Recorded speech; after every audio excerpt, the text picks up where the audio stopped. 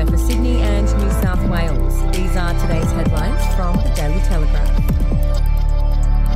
After dumping ISIS brides and their children in their electorates and refusing to address the concerns of the community, PM Anthony Albanese is now asking residents of Sydney's West to dig deep and attend a fundraiser for the Labor Party to be held in the very area where the returned terror brides have been rehomed.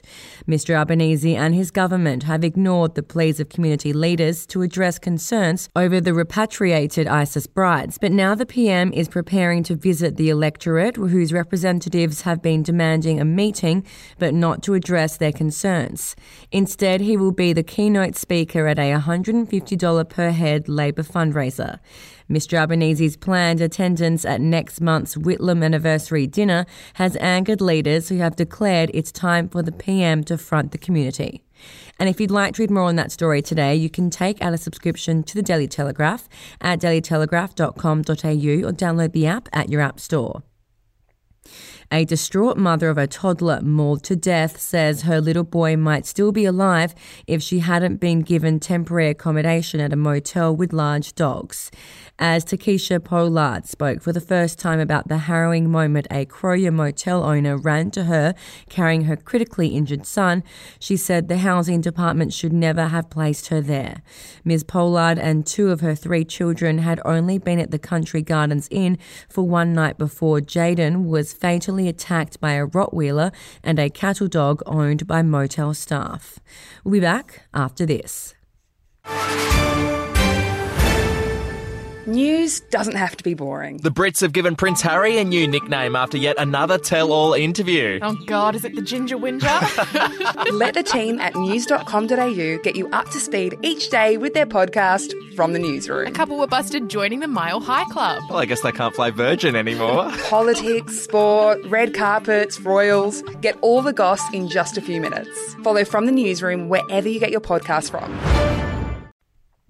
A war has broken out between Dominique Perrottet and Clubs New South Wales over a deal that will save the Star Casino $1 billion in taxes, signed at the time he claimed he was uncomfortable about gambling revenue.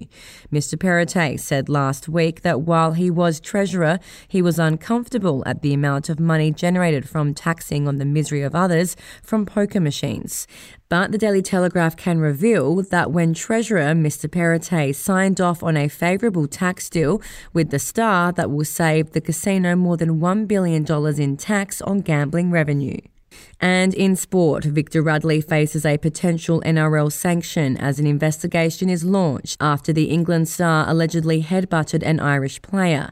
Ireland's James Bentley allegedly tried to attack England coach Sean Wayne before he went after Radley. Sources told the Daily Telegraph Bentley was left nursing a nasty cut to his face after his run-in with Radley.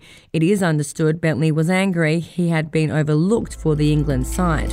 And those are your headlines from the Daily Telegraph. For updates and breaking news throughout the day, take out a subscription at dailytelegraph.com.au. We'll have another update for you tomorrow.